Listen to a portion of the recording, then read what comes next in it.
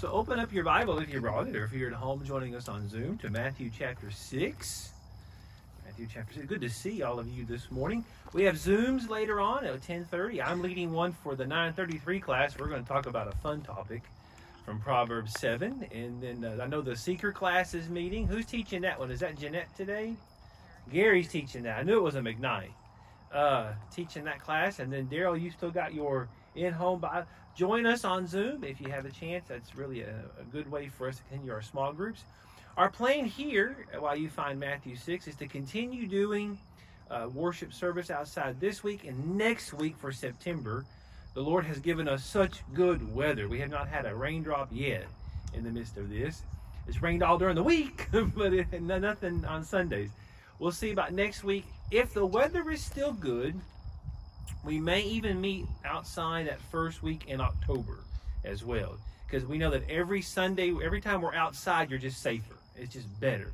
But our plan is to in the month of October, if the COVID numbers continue to go down and we continue to be safe, is to move inside the building for inside worship service in the month of October, and probably move the worship time back to the regular time, or closer to the regular time. So that's our plan. So Matthew 6, and if you don't like that, then Matthew 6 is for you today. Matthew 6, I want to read verses 14 and 15. For if you forgive others, this is Jesus speaking right after the Lord's Prayer. For if you forgive others their trespasses, your heavenly Father will also forgive you. But if you do not forgive others their trespasses, neither will your Father forgive you your trespasses. This is the Word of God, and it's good. The truth of the matter is I have forgiveness issues. I don't know if I'm the only one, but I have serious forgiveness issues. There was a kid named Mike on the school bus growing up who called me really horrible names that affected me for a lot of years, and I don't know if I've forgiven him yet. I was like 9. I have forgiveness issues. Thinking still about grade school, I had to pay Brian Owens 50 cents because Joe Montana threw a touchdown to Dwight Clark in the 1982 NFC Championship game. And the San Francisco 49ers beat my Dallas Cowboys at that time, and I've never forgiven Dwight Clark for that. I think that he has died, but I still haven't forgiven him. I have forgiveness issues. I have a list of grievances. Do you have? There are politicians I have voted for with such hope and desire that they were not current ones. I mean, years ago. Remember, I hold these for a long time. And then they don't do what I thought they were supposed to do. I have forgiveness. I have not forgiven J.J. Abrams for blowing up the planet Vulcan. Still haven't. And he didn't make it any easier when he messed up Ray. Problems. Whoever invented pumpkin spice, I have problems with. It makes me irrationally angry. It just does. And then every time I mow my grass, I get mad because who decided nice, beautiful green grass was pretty? Why couldn't they have just decided moss was pretty too? You don't have to mow moss or rocks or dirt. That looks to me, but every time I gotta mow my grass because someone decided that's what a house is supposed to look like. It makes me angry. Jesus says, I have to forgive all these people. All of them. I don't have a choice. Even J.J. Abrams. I have to forgive him. I have to work through this. Our text is fascinating this morning because it's so clear.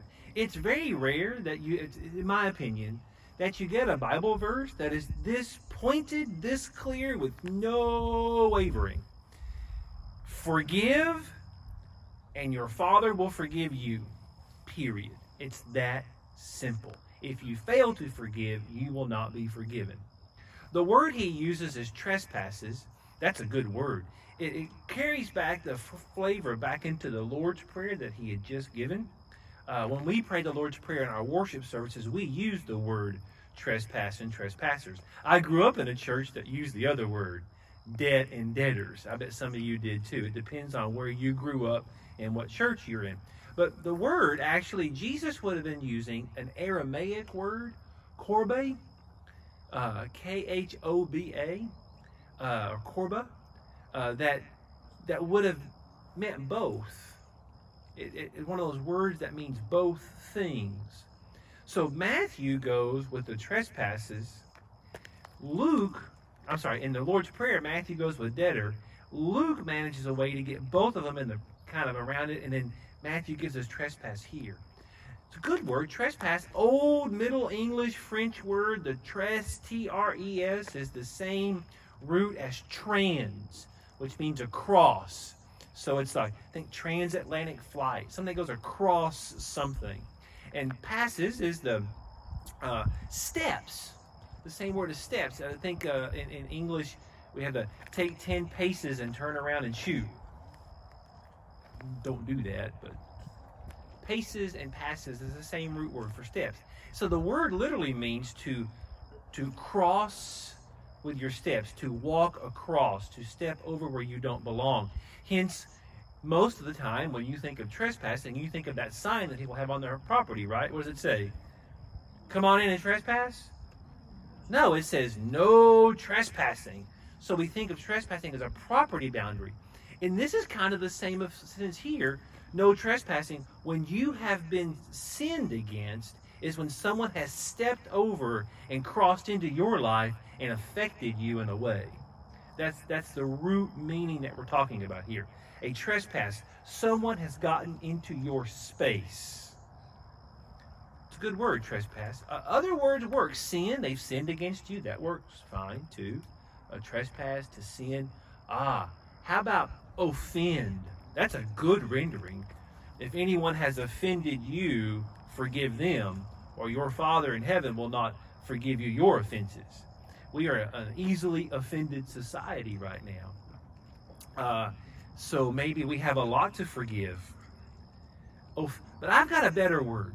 I wrestled with this a lot, and I was trying to think, trespass is just too churchy, I think. And sin may be too theological, I think. And offend, well, that's just too socially corrupt. Tell you a good word. What's a good word that I need to work through my forgiveness issues? And I finally found it. Fail. When people fail us, we have to forgive them. Because that's what they do. They fail us when their actions, when they hurt us. They fail us with their words when they say mean things to us. They fail us with their inactions when they don't do something we think they should do. They fail us with their look, their scowl, their gossip. They fail us when they don't live up to the expectations we have of them. Have you ever had that experience in your life where someone didn't really do anything, you just expected more, and so you have a hard time getting over that? Forgiveness. I have to work through these failures, and Jesus is telling me I don't have a choice. If I want to be forgiven where I have failed God, anyone here besides me ever failed God? If I want to be forgiven when I have failed God, I must forgive others who have failed me. It's so clear. I could end the sermon here and send you home on your way, and those of you at Zoom can get back in your pajamas and do whatever it is you're doing when you watch. Or maybe go put clothes on. And it'd be great. You're not going to get that lucky, because what I want to do is just give you some ideas around forgiveness. People have said through the years some really interesting things with this that helps us get pointed in our thinking. One quote that comes to my mind is more of a teaching from Lewis Smedes. He's the definitive expert on forgiveness. He died a few years ago, but his book, Forgive and Forget, is a classic. Now, what's interesting about his book title, Forgive and Forget, is his teaching inside the book is the exact opposite. And that's the quote I want to give you. Lewis Smedes says we should forgive and remember, not forget. Because forgetting is a divine attribute. Only God can forget. And he chooses to forget as an act of his volitional will. You and I cannot forget. There are some things, and the older I get, the harder this becomes. It's weird. There are some things I want to forget that I can't, and there are some things I want to remember and I can't. My brain fails me. I cannot control what I forget. And some people have mistakenly believed that they have failed to forgive someone when they remember what they have done over and over again. It's actually the opposite. It is through remembering that we work through the process afresh of forgiving. Therefore, it is holistic and complete. It is also the way in which we are able to work through our own emotions every day regarding forgiveness. A lot of people, a lot more than would admit it, carry around ancient grudges, offenses, failures, and they won't openly discuss it. And so they've kind of buried it. It's not that they've forgotten it, they have buried it.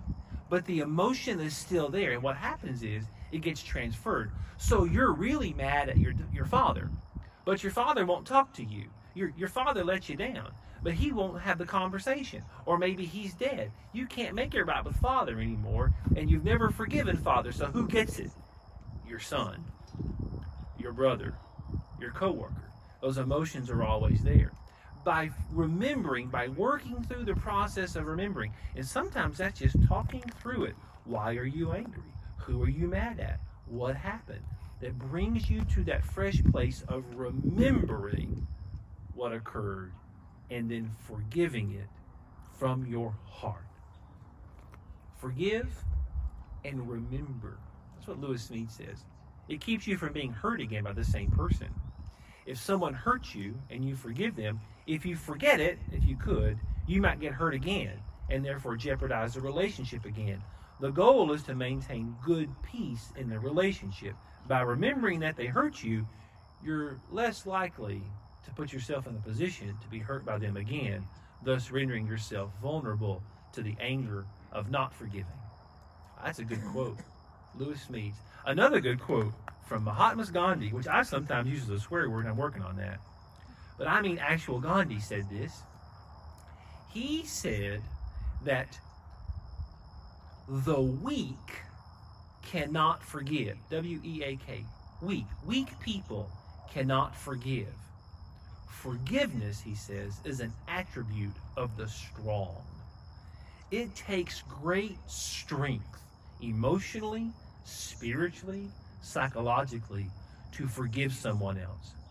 Weakness is to hold on to that anger, to hold on to that grudge, to nurse it, and you know what it eventually leads to is revenge.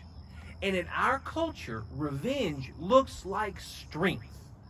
They hit you, you hit back. That's strength. That's what you're supposed to do. Never mind what Christ has said, never mind what the Bible teaches. We believe that vengeance is strength. You're able to get an ounce of flesh against those who have taken from you. A pound of flesh for your ounce. That's what strength looks like. But that's actually the opposite, because vengeance weakens everybody. It only takes a little bit of thinking about it to see the reality in a cultural perspective of Gandhi's words. When you hold on to your anger and you don't forgive, you may feel like you're getting strong from it, but it weakens you because now you've turned into a character of yourself. You're not who you truly are. You hold on to it everywhere you go. You're saying bad things. You're comparing that person. It eats away at you. You lose your own personality because the anger you have takes away from you. And then at group level, it gets worse. So just think Hatfields, McCoys, Montagues, Capulets, Aggies, Longhorns. It weakens all the structures when you just continually are going for revenge and society becomes unstable. Forgiveness is necessary for stability, and stability is necessary for true strength. It all goes back to forgiveness. Weak people can't forgive. Forgiveness is an attribute of the strong. I believe it also parallels into other ideas of strength. One is spiritual. When I don't forgive other people, my prayers are hindered. my spiritual growth is stunted. And so I become less than I should be. I become a weak, emaciated person who is not strong in the Lord. I also believe the flip side is true. Only strong people forgive, but it takes extra strength to ask somebody else to forgive you when you are wrong. We all know we were wrong, and sometimes we just act like it didn't happen. But really spiritually strong people, strong moral people, will see their faults, will see their own failure, and approach the person who you have wronged and ask for forgiveness. It is a terribly vulnerable position to be in, but it means that you are strong enough to endure the vulnerable position. Weak people are so weak they know that they will collapse in that vulnerable position. Strong people can move through it. So another great quote, that's Gandhi. Another great quote from C.S. Lewis, who, unlike Gandhi, was actually a Christian. C.S. Lewis says that to be a Christian is to forgive the inexcusable in other people, because God has forgiven the inexcusable in you. And I tell you what, that right there just gets me in the center spot, because I know the level of my depravity and of my own sin and how I have been forgiven by God. It puts us in good categories with other people. All of your heroes of the Bible have been forgiven by God. Great things. Abraham was forgiven for lying and whatever it was he did with Hagar. Moses was forgiven for murder and his temper tantrum. David was forgiven for, line them up. Violence, murder, conspiracy, lying, you name it. Adultery, I forgot that one. I mean, he broke almost all the Ten Commandments in one night. I should not have turned that into a joke, but it's true. Forgiven. Peter was forgiven for denying Christ, denying that he even knew Jesus. Paul was forgiven for persecuting the church and for murder. It goes beyond the Bible, though. All of your heroes will have faults. All of them. St. Augustine had a problem with chastity. St. Francis persecuted heretics in his day. George Washington owned slaves. All of your heroes will have faults. They'll have problems. And they're going to need forgiveness. And so do you. And God has forgiven you in Christ for your failures, your offenses, your trespasses, your sins. Because he has forgiven us, we must forgive the inexcusable in other people, whatever they have done. It may be slight, it may be serious. It ranges the whole realm of things. But we must forgive. You don't really have an option if you're going to call yourself a Christ follower. Which brings us to the whole idea of what about truly horrible people who've done truly horrible things? The monsters. The monsters among us. The abusers. The violent. The Aggies. I know, he's wearing that Aggie mask today. I see it. I love him so much. I forgive you, my brother. But monsters. Are you saying, Jamie, do you expect me to forgive that person who, when I was a little child, did horrible, unthinkable things to me? And there is a part in which we want the... No, of course not. No. They did wrong. They did horrible. Well, they did wrong. They did do horrible. But you still have to work through forgiveness. Now, that's where we get confused. Because forgiveness does not mean you don't seek justice or that there are no consequences for the actions. What forgiveness means is that you have let go of your personal desire for retribution and of hate. Because that's not doing you any good. Yes, I don't want to treat this glib, and I don't want you to think I'm passing over this, because this doesn't happen fast. Sometimes this takes a long process. Sometimes it takes counseling and a professional, and you move through this. Sometimes it takes decades. It takes a lifetime, perhaps.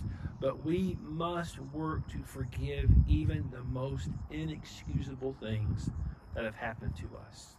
Not for their benefit, but for hours. And this gets me to the fourth quote I want to share with you. This is from Anne Lamott, who says lots of interesting things, most of which cannot be shared in polite conversation. But she has a quote. I found it during the Lenten season. I was doing online quotes. And I even went so far, I wrote it in red marker in Aubrey's office, which is the janitor's closet. And I wrote it on the wall, and it's still there. Anne Lamott says, "To not forgive is like drinking rat poison and waiting for the rat to die," which is what a lot of us do.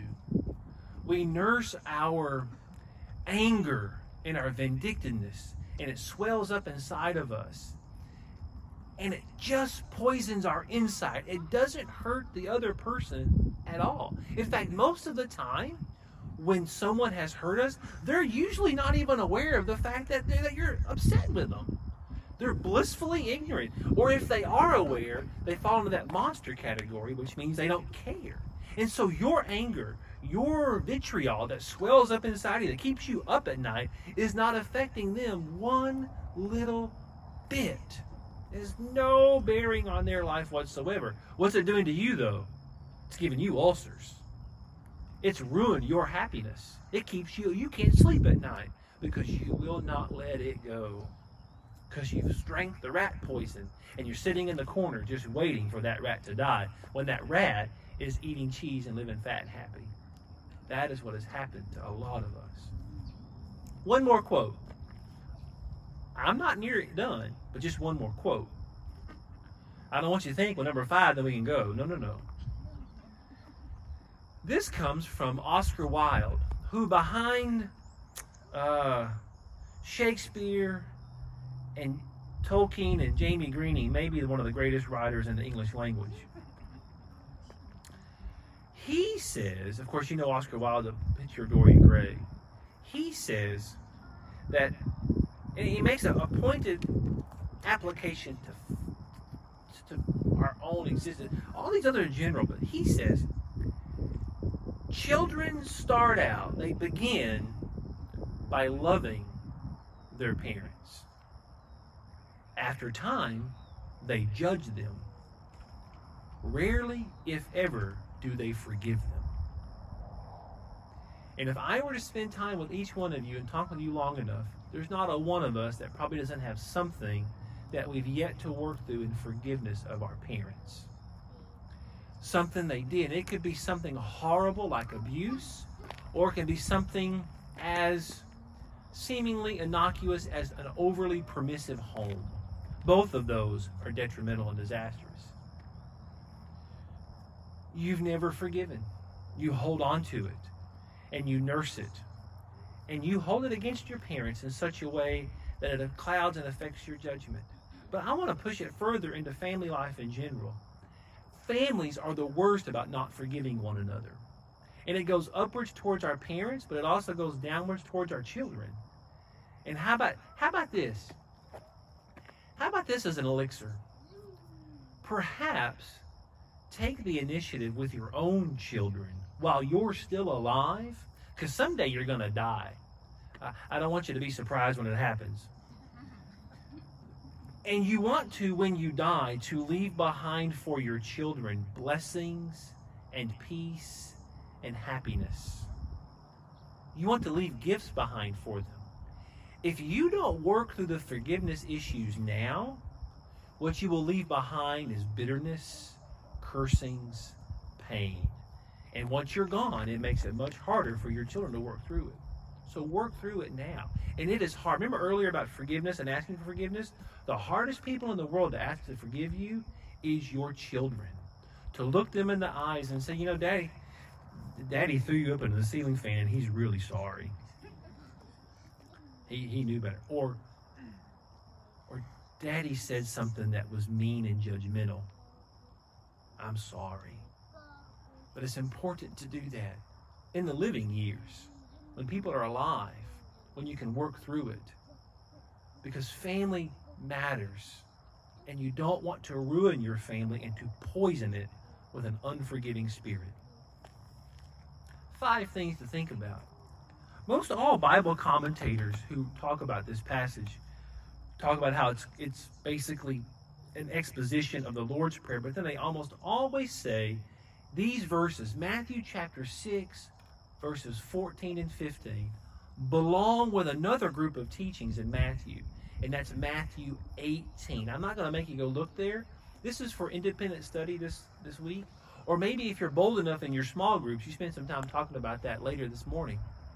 Matthew 18, beginning at around verses 15 or so, you have this long treatment on forgiveness. It starts with Jesus referring to what you do when someone's offended you.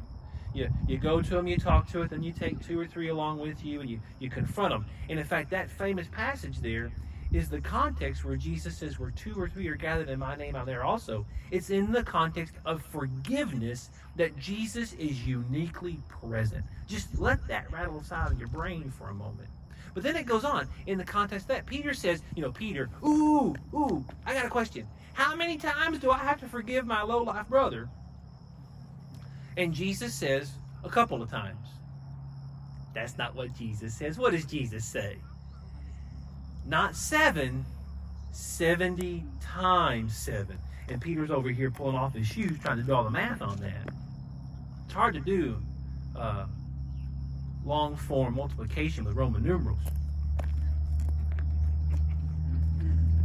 And he's working through the implications of what that means. And then while he's doing that, Jesus launches into a story. It's a wonderful story. All of us should know this story. It's the story of a man who was very, very rich. How rich? Jeff Bezos rich. Incredibly wealthy. Wanted for nothing. The 1% of the 1% of the 1%. And he wants to raise some capital, maybe to buy some stock in Apple or Tesla. I don't know what he wants, but he wants to raise some capital. So he calls in his creditors, or his debtors. He's the creditor. He's calling the people who owe him stuff.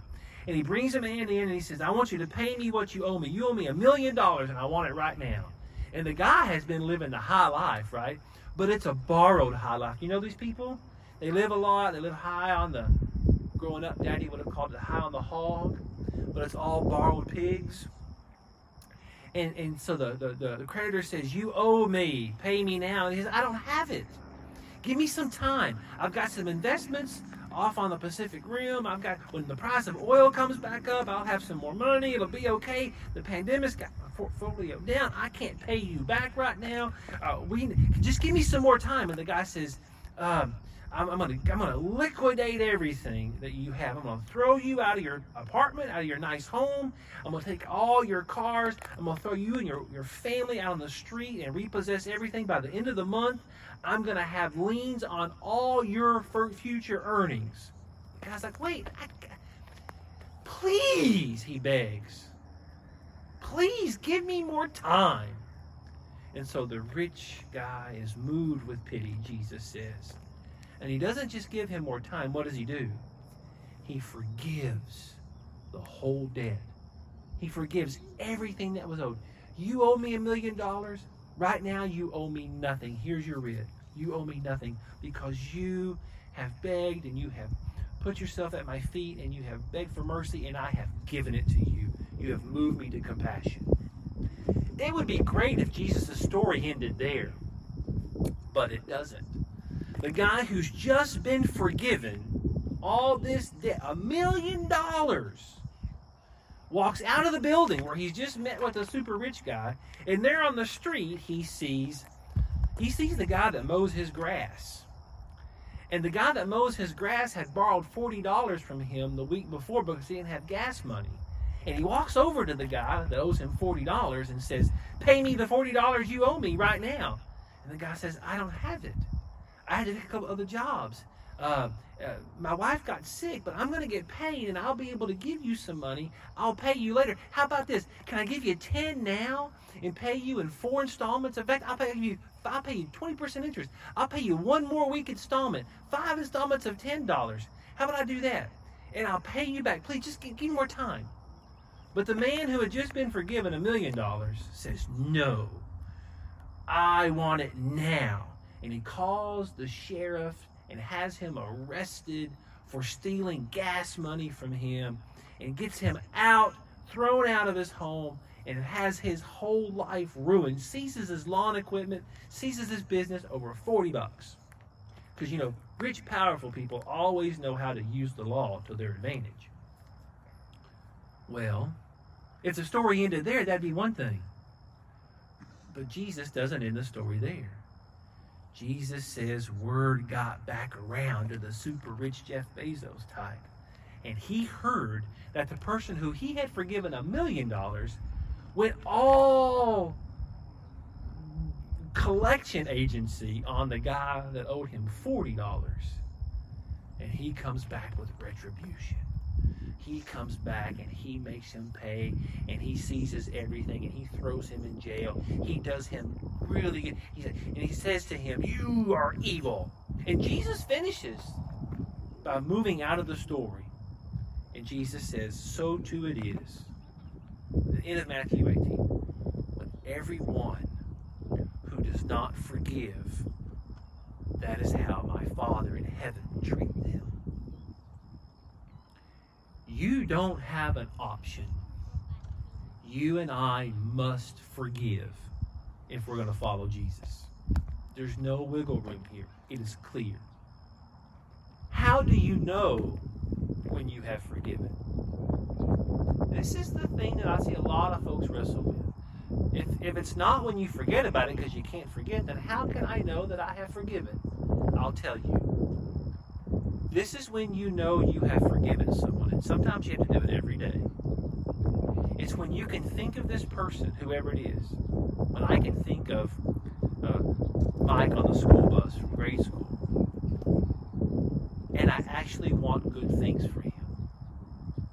When my desire is for his life to be whole and good and peaceful. If it's an ex-husband or an ex-wife, you think you want them to be happy with their new spouse, even though they may have done you wrong. If it's a parent, you think you want them to be really happy and content in their old age. You don't want them to get back what you think they deserve. If it's a co-worker, you don't want them fired and out on their ear. You may want them working somewhere else, but happy and blessed. Forgiveness is when you want good things in their life. Forgiveness is not just the absence of malice. It doesn't just mean you don't hate them. To forgive them means you want positive things for their future. And this is the key to the better life. Because here is the truth. You are working through to forgive someone else. In the same way, there is somebody in this world, maybe several somebodies, who have the same feelings about you because you have hurt, offended, trespassed, and sinned. If we don't learn to forgive, you cannot live in community. You cannot live a happy life. We must do so if we want the better life. Forgive. Lord, I give you thanks for these wonderful folks who are here, for these souls. Help us to learn how to forgive. Bring to our memories today those people we need to think through. And give us the strength, the courage, the desire to do so. These are our prayers in Jesus' name. Amen.